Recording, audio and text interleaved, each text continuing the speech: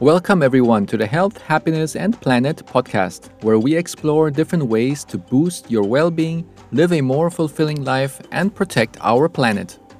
This podcast is sponsored by Wave Business Excellence Footprint, the digital training company that cares about your development and the well being of our environment. You can find the courses for employees and for managers under the website www.wave-bef.com. In today's episode, we are going to speak about green and healthy homes and how we can reduce the chemical load on our body to reduce allergies, asthma, and chemical sensitivities. I am thrilled to introduce you to my amazing guest, Andrew Pace from the USA. Andrew is a health home concierge and founder of the Green Design Center, a leading resource for homeowners and contractors looking to obtain products that are healthy and green and receive expert consulting advice on designing and building healthy green homes. Andrew is the host of the weekly Non-Toxic Environments podcast. He is a worldwide expert on green and healthy building products, and he services customers and contractors from around the globe. As founder of the oldest healthy building supply company in the United States, Andrew has become one of the top educational experts dealing with the day-to-day concerns of those individuals who suffer from allergies, asthma, and chemical sensitivities. Andrew also launched a product called Degree of Green, which is a rating system that's being used by retailers and manufacturers to inform customers how to be aware of false, misleading greenwashing claims. He also has a formaldehyde release attenuation test, which allows us to pinpoint the exact surfaces at home that are releasing dangerous levels of formaldehyde, which is a very dangerous substance that has negative effects on our health. It is important for us to raise our awareness on how to make our home a safe place. It is important to learn what are the alternatives so that we can make better choices for our home and live a healthier life. I'm thrilled to introduce you to this amazing guest, Andrew. Hi, Andrew, and welcome to the Health, Happiness, and Planet podcast. Thank you, Juan. It's absolutely my pleasure to be here. It's so great to have you here. I'm happy you took the time. One of the first questions, which is very intriguing, is to know what is your story and how did you get to where you are today? Because just looking at your background, that's something that not everybody just falls into automatically. Not like the typical, oh, he's going to become a lawyer or he's going to be working in banking or whatever. You're really doing something very specific. How did you actually get to do that? Well, my story actually starts somewhat, as you said. I kind of fell into my original job. My family has owned a construction material supply business that dates back to the 1930s.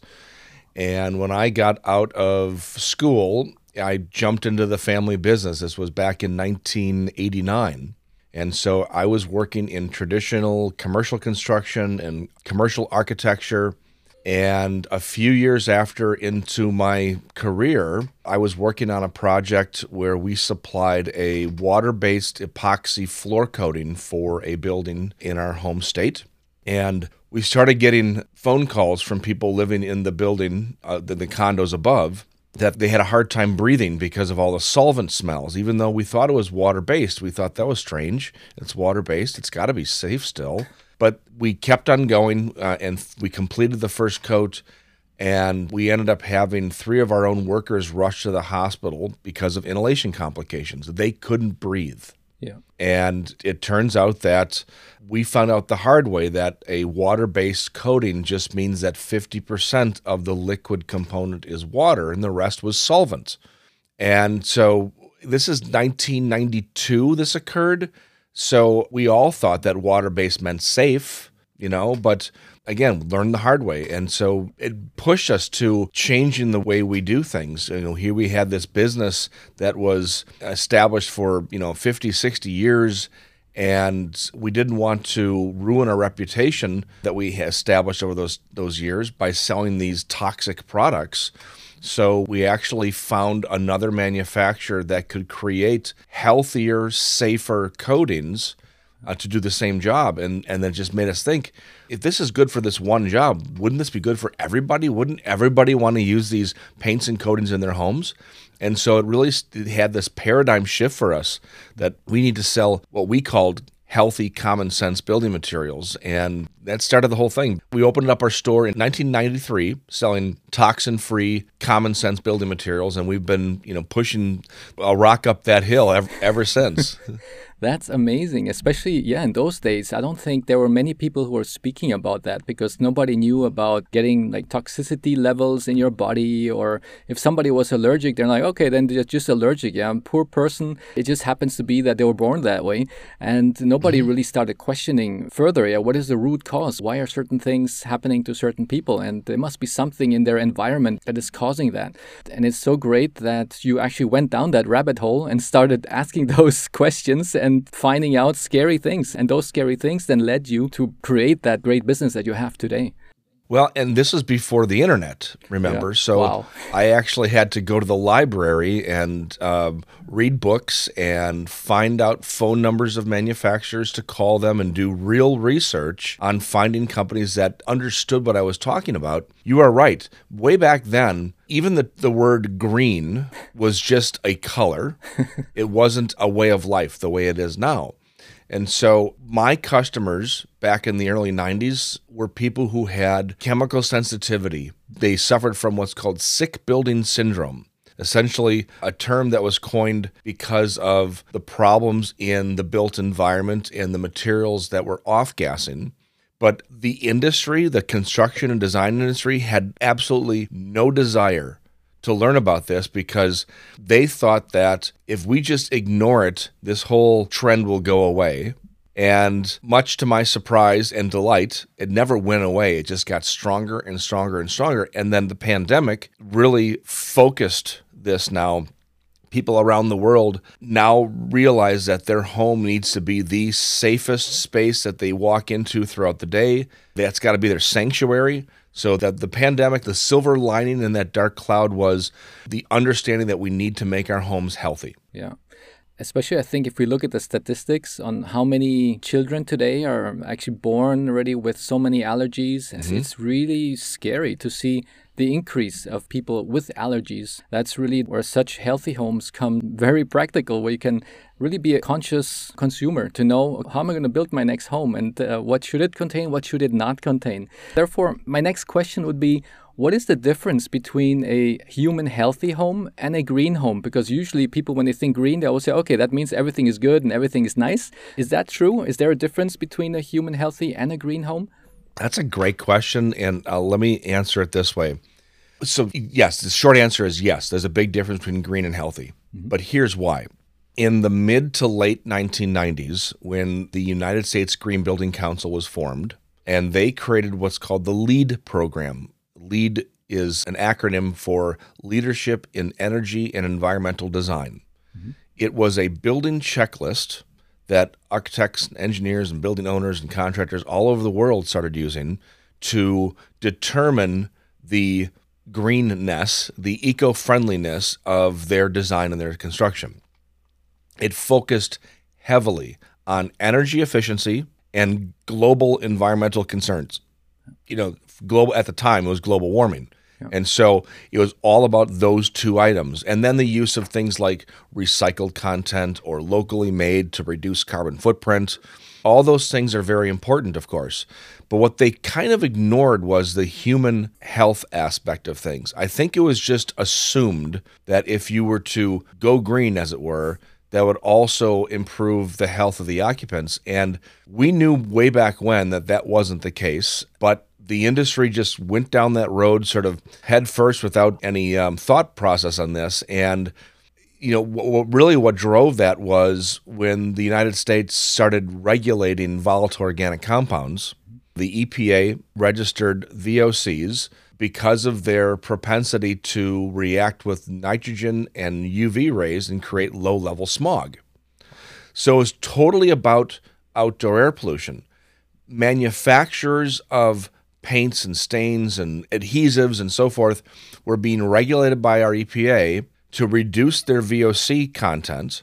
Manufacturers in their marketing decided to sort of play upon people's emotions and say, well, these products are green and eco-friendly and healthy, but they didn't say healthy for who. It was healthier for the environment, of course.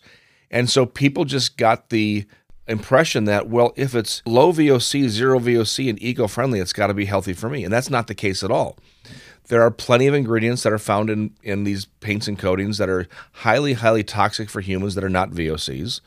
And so this is what started the process back then. And again, I think it started as a way just to sell material. And now, all these years later, people just assume low and zero VOC means healthy for humans, and that's absolutely not correct.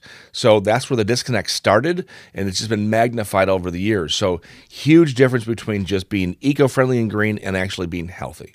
Wow.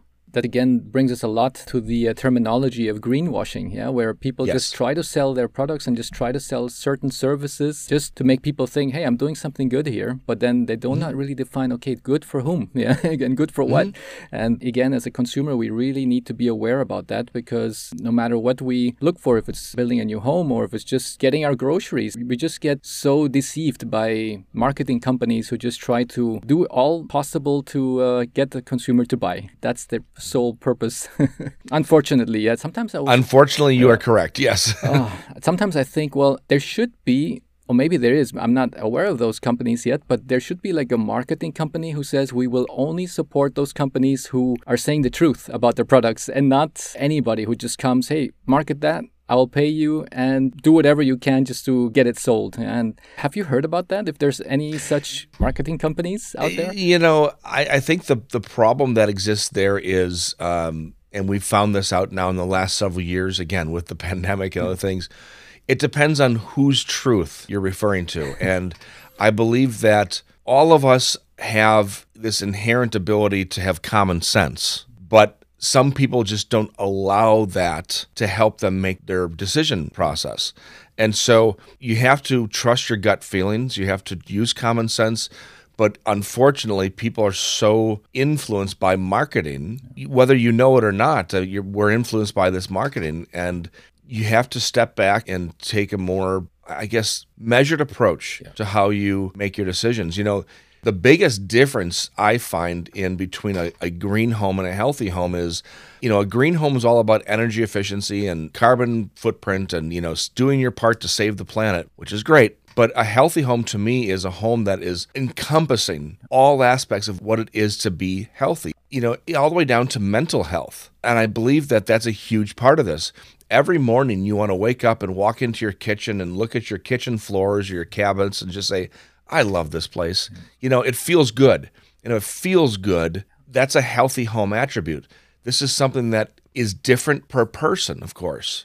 And it's something that can't be regulated by any government. And you can't just buy that off the shelf. You have to create that. And it really requires us to get down to those true feelings and common sense. Exactly. What would you say are the main toxic offenders in most homes today? And what does that mean for our health?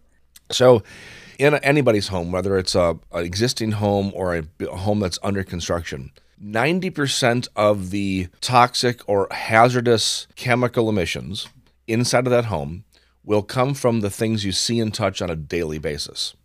In order of importance, number one is the flooring material choices.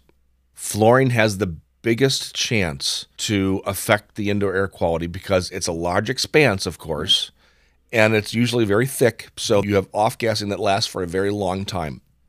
Carpeting is probably the worst thing you can put in your house. Wow. Yeah, I've heard a lot about carpets. Once you start really digging deeper, how are carpets produced, you really get goosebumps. Yeah, I have actually personally tested carpeting that's over 30 years old that still off-gasses toxic levels of formaldehyde. Wow. Yeah. And so carpeting's getting better.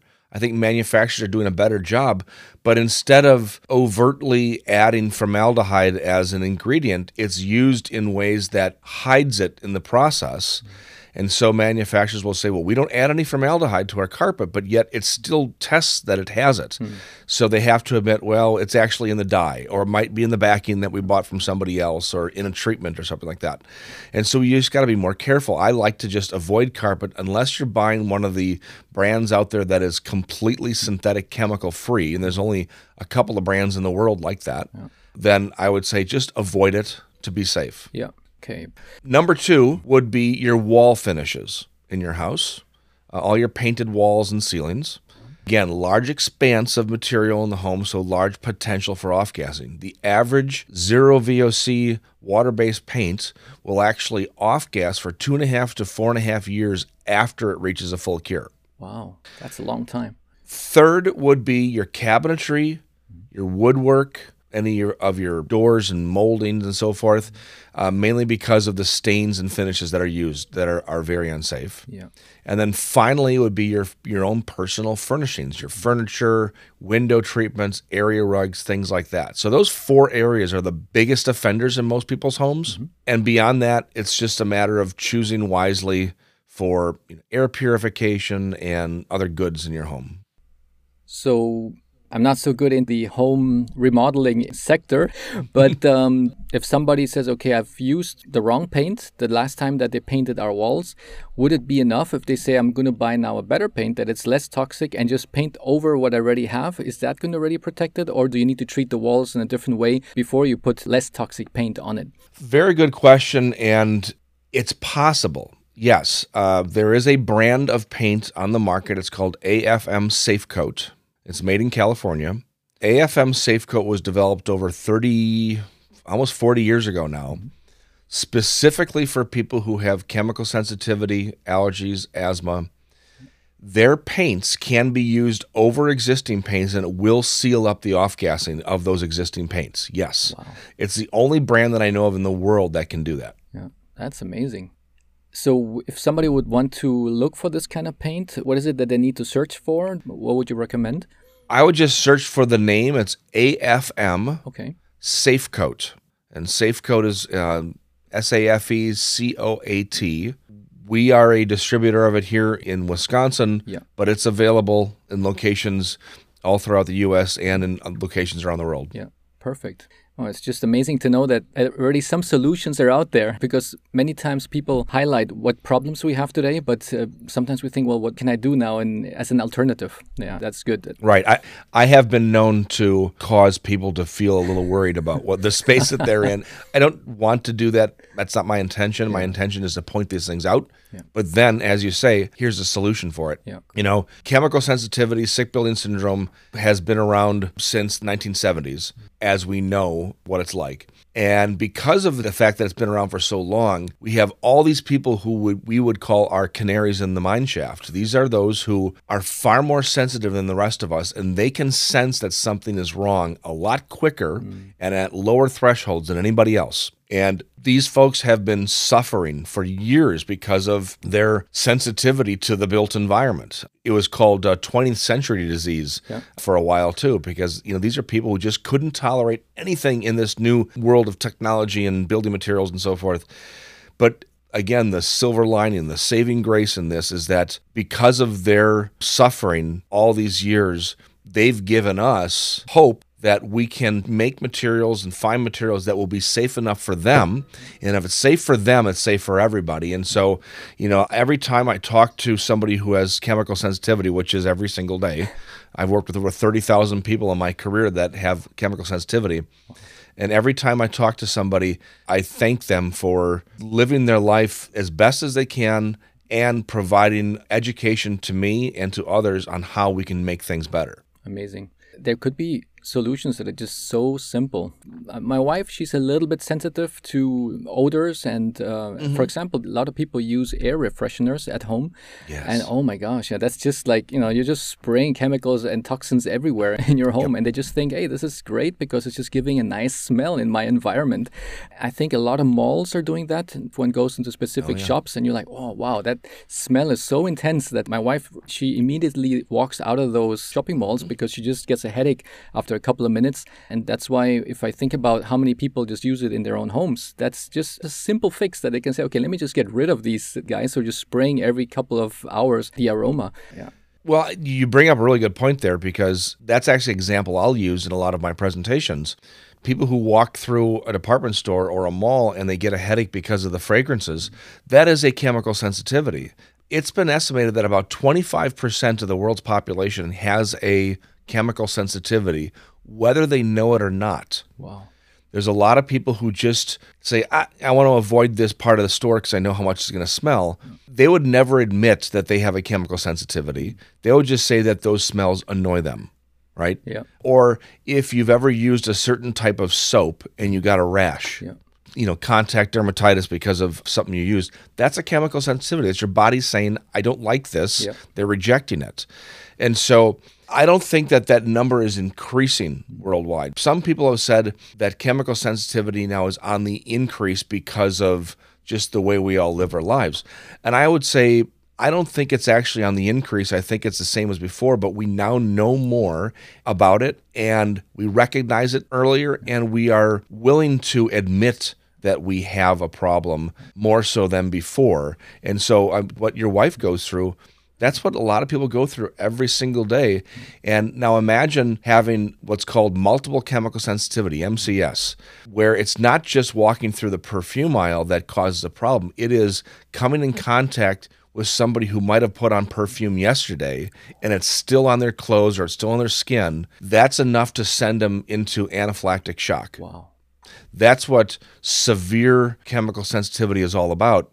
And so I've worked with plenty of those customers in my time, and we can actually get them to a point where they can live in a healthier home. It's a process. It requires a lot of work on their end to train themselves to not react severely to things, but it is possible. Yeah. It's really good to know that we can get to the root cause now, because before, if somebody has a headache or a migraine, the doctor will be like, it could be maybe you have more stress at work. It could be maybe because you're dehydrated. It could be maybe, but you never can really find out what is the root cause of my headache that I get regularly. And now one can really say, hey, maybe it's really that sensitivity that I have. And due to those air fresheners in the mall on the previous day, so one can now really start pinpointing with more accuracy.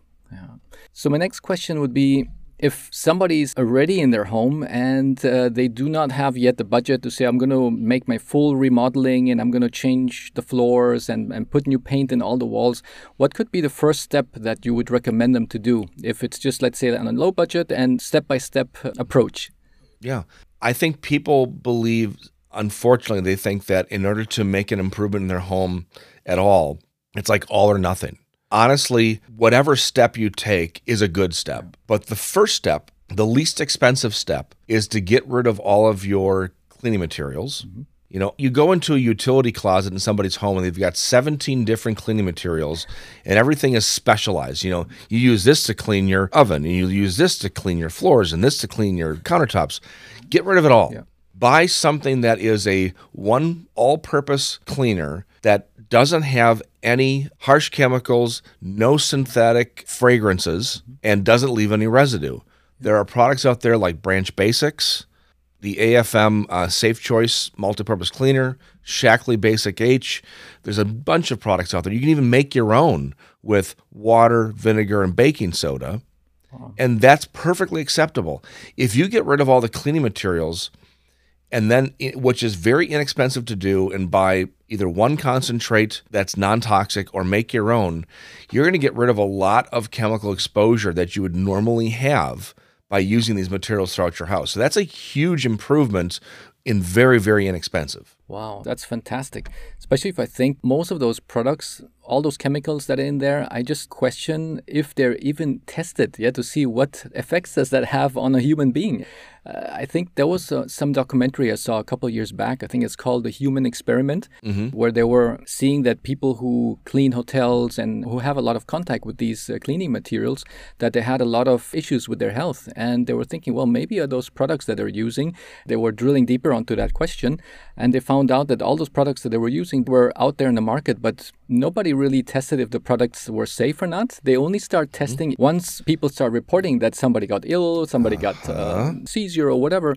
And then they say, then maybe it's now time that we start checking out if there's anything wrong with that product. And that was for me something so shocking, because I always thought whatever is out there in the market, and if it's on the shelves for sale, then it's naturally going to be safe for everybody. And that was my wrong mindset. And that was like one of those aha moments for me. Well, I'll say this, and here's another one of these scary moments, but I'll try to make it less scary. I don't know if I can. All right, so here in the U.S., we have about 92,000 chemicals that have been approved for use for building materials, home goods, cleaning materials, and so forth. 92,000 chemicals. Out of those chemicals, about 3% have been tested for their toxicological effects on humans. Wow. That's it. 3%. Well, I got goosebumps. Yeah. Now, if somebody comes up with a new chemical they want to submit to the EPA to be tested and approved, the process is you submit it to the EPA and they have to test it within, I think it's 90 days. They have a 90-day window to test it to say yes or no. Here's the kicker. After 90 days, if they don't have the opportunity to test it, they rubber stamp approve. Wow. There's a 3-year backlog, I believe, in testing, so which means every single chemical that gets submitted for testing and approval automatically will get approved. And to your point, the only way that these chemicals ever get removed from the market is if there's enough class action lawsuits suing the manufacturers because it made people sick. Yeah. And out of 92,000 chemicals that we have, less than a dozen have ever been taken off the market. Wow, that is definitely scary. I think we can categorize this episode as a scary movie. But the comfort factor is you don't have to have a chemistry degree. You don't have to be an engineer. You don't have to completely remodel your house to make it healthier. Just making small improvements. When you do want to repaint a room, just use a safer paint.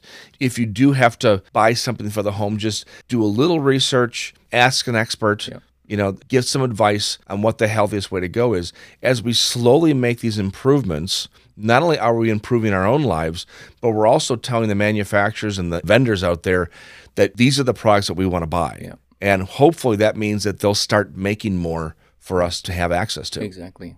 I really like that approach because, as you said, I think that's the false understanding that many people think, oh, now I need to do this whole remodeling all at once and oh, how much that's going to cost. And then people just get that rejection towards the idea and then they maybe not even do it. And that's the sad part because anybody can start doing it as of today. And as you said, simple steps of just removing things that are toxic in your home. That's the first step. If I think about the next thing that could break down in the house that I might need, then that could be, again, the next opportunity to say, now I'm going to increase the healthiness of my home environment. For example, if I just think of my own home, probably the next thing I could get in the future would be a new sofa. My sofa is already quite old, so if I would want to get a new one, then that's where my questioning will start coming in. What would you advise me when I go out there and to look for a new sofa? What could be the questions I would ask furniture company?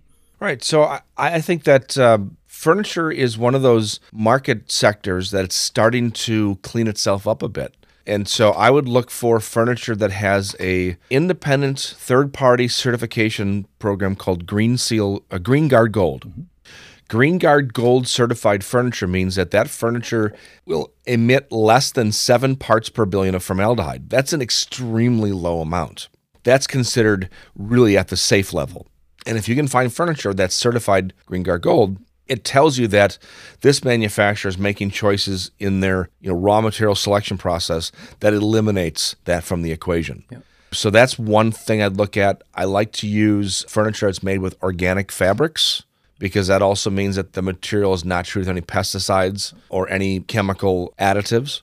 Yep. As you talked about before, folks who want to change everything in the house at once because they feel that's the only way to go.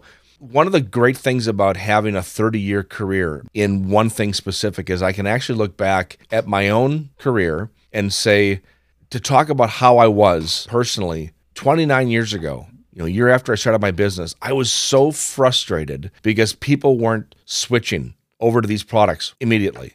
Once you tell the world that this is toxic, this is safe, you would think everybody goes to the safe product, right? That was my mantra 29, 30 years ago. Now after 30 years, I can say, it's a process. It takes a long time. A big ocean vessel doesn't turn on a dime, It takes a long time to turn. And we're trying to change the attitude of buyers all over the world it takes a long time. So therefore, don't think that it's going to be a vast improvement immediately in your home, in your own personal environment. Especially, the younger generations think that everything happens instantaneously. It's the internet approach, it's the cell phone approach, everything's at your fingertips, and if it doesn't happen fast enough, you get frustrated. Yeah. It is a long-term play. It takes a long time, but doesn't mean it's not worth it. It's definitely worth it because as you age, all those small improvements you've made over the years, you'll be very thankful when you're my age. You'll say, boy, I'm in my 50s now, and I'm glad I started making the changes 30 years ago. So true. I think a lot of consumers, if they need something, they go out there and usually look at the lowest price. For example, if they want to buy furniture, if they want to buy paint for the wall or new floors, I would say the normal consumer, they will not start searching through what is the healthiest or what is the greenest. They might first just check, okay, what is the price difference between one product and the next? And then they just go for the cheapest one, or if it looks nicer, more shiny or whatever. But I think now the future consumer, which is also my hope, which is the same hope that you had 30 years ago, that everybody will just switch from having that old habit of just looking at the price range and then making the decision to being the future and new consumer, that they will say, I'm not just going to look at the price. That's just like maybe third or fourth priority. I'm first going to see what kind of toxicity does this product have? Is it good for my home? Is it good for the environment? What happens with that product once the life cycle is over? How is the disposal of it? And all that kind of questions that usually in the past we would never make. And yes, I totally agree that new habit, it's something that you cannot just go from today to tomorrow. It's a process. Yeah, and you need to digest it. You need to think about that idea. And it just takes time to make that shift. It takes time to make the shift. And I also think it needs to be personal. I have found that most people who make the switch to make their purchasing decisions on the health of the occupants, usually it's because of a personal experience of something making them sick. Yeah.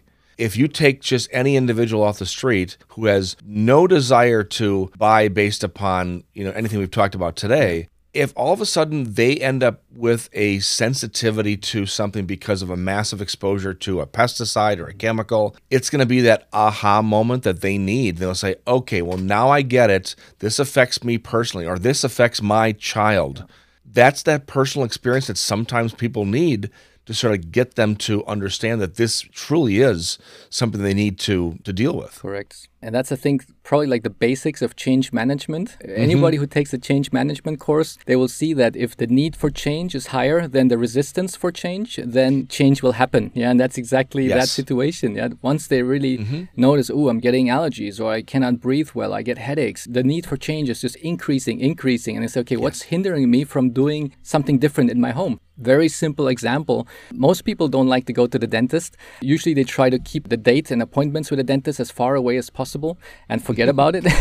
But as soon as they get a toothache, they're like, okay, I need to see my dentist tomorrow, if possible even today. And that's because, again, the need for change is much, much higher than your resistance of saying, do I really need to go there? And the same applies for making our home much, much safer and healthier for everyone living in it.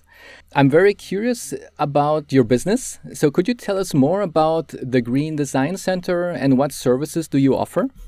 Sure. So I started the company all these years ago to be a resource for everybody and anybody who is interested in making their homes healthier, whether you are building a new home or you're just wanting to repaint one room of the house. We want to have materials at the ready that will allow you to do that the healthiest way possible. So first and foremost, we are a material supplier, and we have our own retail stores here locally, but we also have a very, very strong online presence, which, again, throughout the pandemic has been just an invaluable resource for people all over the world. So that's my main company. Yeah. Several years ago, I started moving away from the material supply side of the company and concentrating on the consulting. And so this is what I do probably 90% of my day, is I work with people all over the world who are either building homes, remodeling homes, they live in an existing home they're trying to make healthier, or I even have a lot of clients that are looking for safe places to rent. Or maybe they're buying a home and they want me to go through online listings to look at the pictures and describe what I see that they need to improve. So I help anybody who is trying to make their homes healthier, and they're looking for somebody with common sense recommendations, easy approach, Because I come from the world of construction and architecture, I speak that language, so I work really well with professional firms, and I kind of act as that liaison between the consumer and the architect so that the consumer can get exactly what they want, and the architect doesn't really push back, or the builder doesn't push back. And so that's really most of my business now, is working on that and helping folks all over the world. And then, of course, I have my own podcast. I do podcasts like this, which is fantastic. I love educating people. It's become the passion of my career. And that's so important what you're doing for us. That's why I'm really grateful for you having started this business 30 years ago and going this direction. I think you probably also have an invisible doctor degree, because you know about so many different types of allergies and things that people can get on their skin, and eczema, and all those stories that you probably heard for many, many times with all your previous clients. And I think it's such a good feeling that through the experience and through the skills that you have attained in the last decades, that you can really help these people with their problems. Yeah, it's been a blessing, honestly, to be able to learn so much from so many people.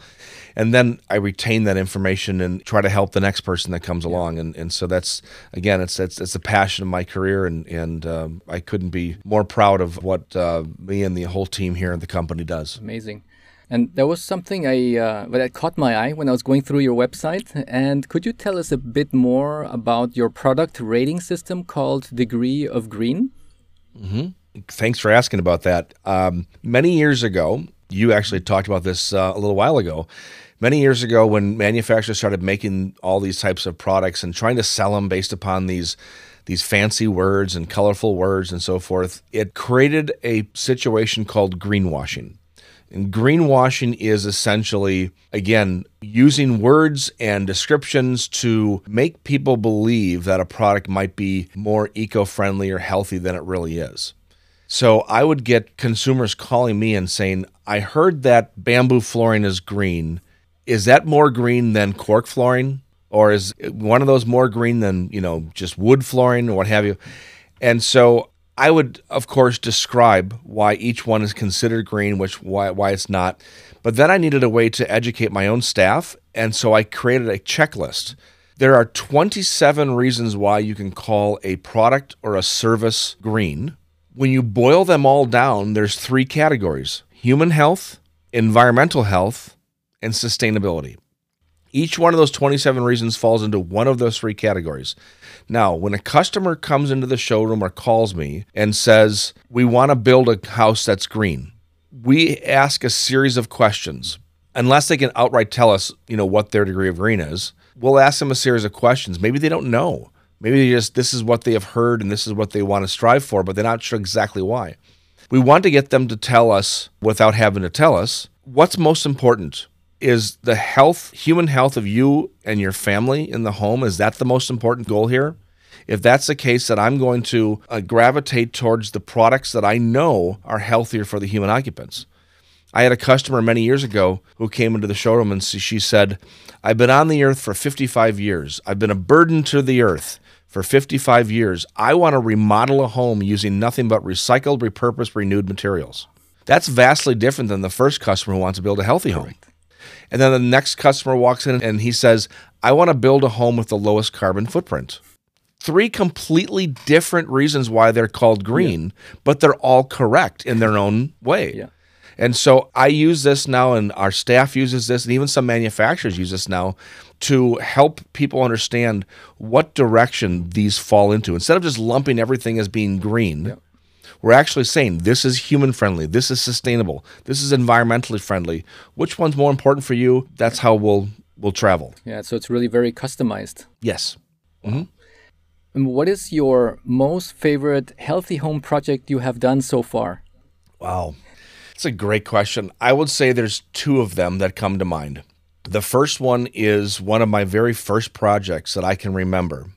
I think this was back in 1995 or 96. I remember it was a whole house project.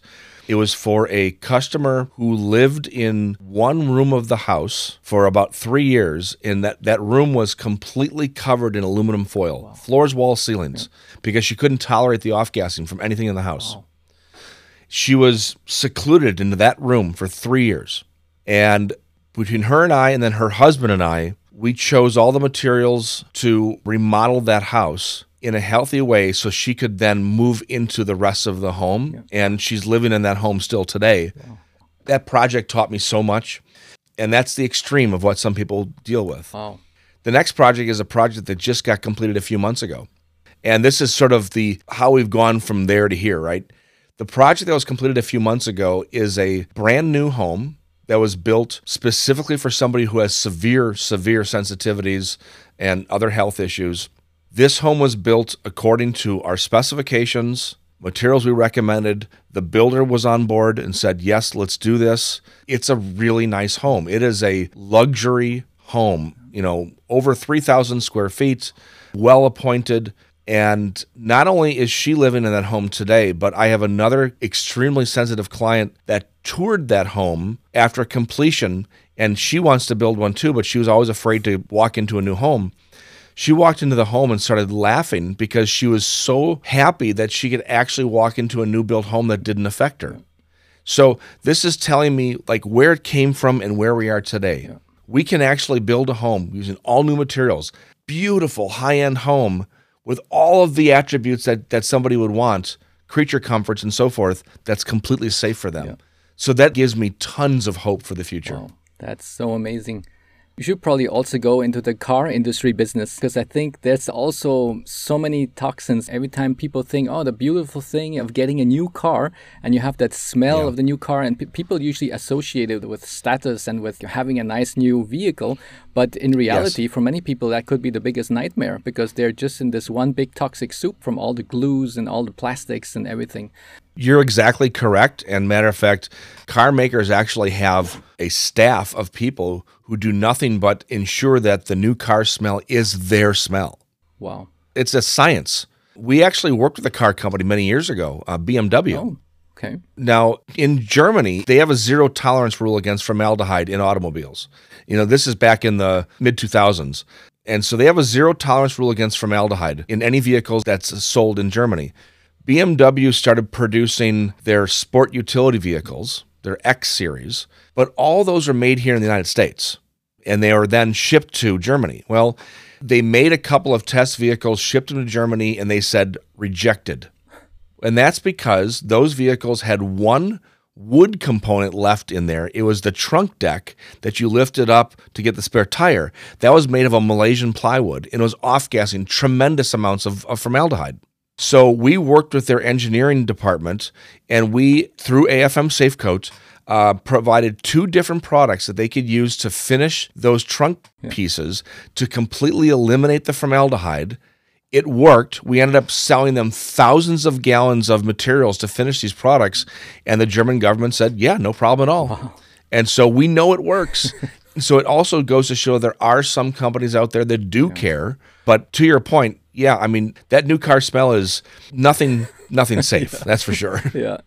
So one really has to, again, as a conscious consumer, stop that old habit of saying, oh, that's that nice smell of my new car, thinking, okay, that's something, it's probably not good for my health now, and I better opt for something that does not smell that strong when I buy it. Buy a good used car. And you'll eliminate probably 90% of the chemical off-gassing because it's already taken place. Is a car that has 1 year of age, is it good enough, or better 2 years? What would you recommend would be the... Off-gassing can occur for a very long period of time, but I would say if you get something that's about 2 years old or older, you'll probably be in a much better position. Okay. That's good. Then I'm still happy with my car that I have so far. Because before I used to change my car more frequently, and now the car I'm driving right now, it's the one I have the longest that I've ever had a car. And I'm always thinking, oh, maybe I should get another one. But then I start thinking of all these things that we spoke about today. And I said, no, maybe not. And I'm still so happy with it. Yeah. And before I used to be very impatient. I was like, okay, I already have that car now, 2-3 years. It's time to change it. And now it's just like my total mindset just shifted. With this car, I'm like already 3 times longer than any other car that I've had, and I said, I don't want to change it. I don't want to get now a new one. Yep. No, it's good intuition you have there. I would stick with what you got. And one of my final questions, when you are doing that healthy home, do you also touch the topics of EMFs as well? We are quite a bit. Matter of fact, we talked this whole time about chemical off-gassing, but electromagnetic fields and then mold in homes, those two topics have really taken off as being almost at the same level of discussion as chemical off-gassing. So I'll try to tie a bow around this whole thing. It's people who have, I mentioned before, 25% of the population has a chemical sensitivity. Several years back, it was discovered that what's called the HLA-DR gene, it's a gene that 25% of the population carries that is more predisposed to have negative reactions to mold. The more we learn about mold and how it affects the body and what it can cause, the more that I am learning that if you have this HLA-DR gene and you have a propensity to react to mold, it's probably the same 25% of people that actually have a chemical sensitivity.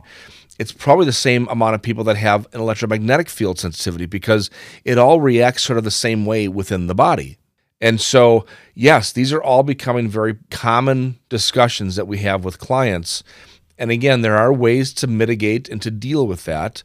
I would say from a standpoint of electromagnetic fields, the easiest thing we can all do in our life is to either, ditch the cell phone, or if you have to use it, use an earbud, right? Or hardwire it. You can get adapters that hardwire your cell phone or your tablet to an old-fashioned Ethernet cable. Okay. And so you're not utilizing Wi-Fi. Wi-Fi is very problematic for people who have chemical sensitivity. Wow. For example, now in Europe, we have a lot of those phone contracts that you have unlimited mobile data usage. So a lot of people, they don't even need their Wi-Fi router anymore at home because they say, okay, I don't want to have any more Wi-Fi. I'll just be using my mobile data. Yeah. I think probably Wi-Fi is one of those things that might just die one of these days, just like cassette players. It might. Yeah, but then we also have to be concerned about the radio frequency waves coming from the cell towers, right? But that's where you can actually then hook that up to, you can actually buy routers that will accept that cell signal, and then you can hardwire that. Okay. So there are ways to mitigate this. Unfortunately, with technology also comes a downside. And so we as a people need to decide at what point is fast enough, and say maybe at this, let's just stop it here and let's deal with what we got. Yeah. And for those people who are scared about 5G, is there a way to somehow, because some people say, oh, look at that, the building next to me has a 5G antenna. Yeah, what do I do? Yeah. Is there anything they can do about it? Well, as with a lot of things, the biggest problem with 5G is it affects our sleeping patterns. And so I would recommend that if you have the ability to buy what's called it's a mesh canopy that you can put over your bed. It's kind of like an insect canopy, but it's designed specifically to block cell waves. Cell waves will interrupt our sleeping pattern. It's very difficult for us to get into good REM sleep, it being inundated with a signal, an RF signal. So we need that 6 to 8 hours a night of restorative sleep in order to recover. And so I would say if you can make your bedroom the safest room of the home, then do that. Yeah. Concentrate on that. Use a canopy. There are other materials you can use to block the cell signals that are coming through glass. These little things will make a huge difference. Very good. Well, then I think I've even seen some of those products on Amazon. Yeah, because I was Googling that the other day. And actually, since we scheduled this podcast, I was really going through my mind, what are all the things I can optimize here at home? That was one of them. So it's really good to see that there are really solutions out there for anyone who wants to make the improvements. One final thing I just wanted to comment about when I was just thinking about our conversation about those chemicals. Sometimes they say as a consumer, you should look at what kind of chemicals are used in which products. But is it true? I'm not so 100% sure. That's why I wanted to see your point of view on this. Is it true that if some companies say, well, if certain products or certain ingredients are not good for the consumer, we will just market it under the clause of trade secret? So that means you do not even see the toxin in that product, and it's just covered within the trade secret agreement, and therefore the government cannot even test that product if it has that toxin in it. Is that true? That is true. And so keep in mind that there is no governmental agency that tests products per se. They test ingredients. Okay. And then once those ingredients are tested, if it isn't a product, but it makes up less than 1% of the volume, even if it's considered hazardous or dangerous, it does not have to be listed on the ingredients list. It doesn't have to be on the safety data sheet.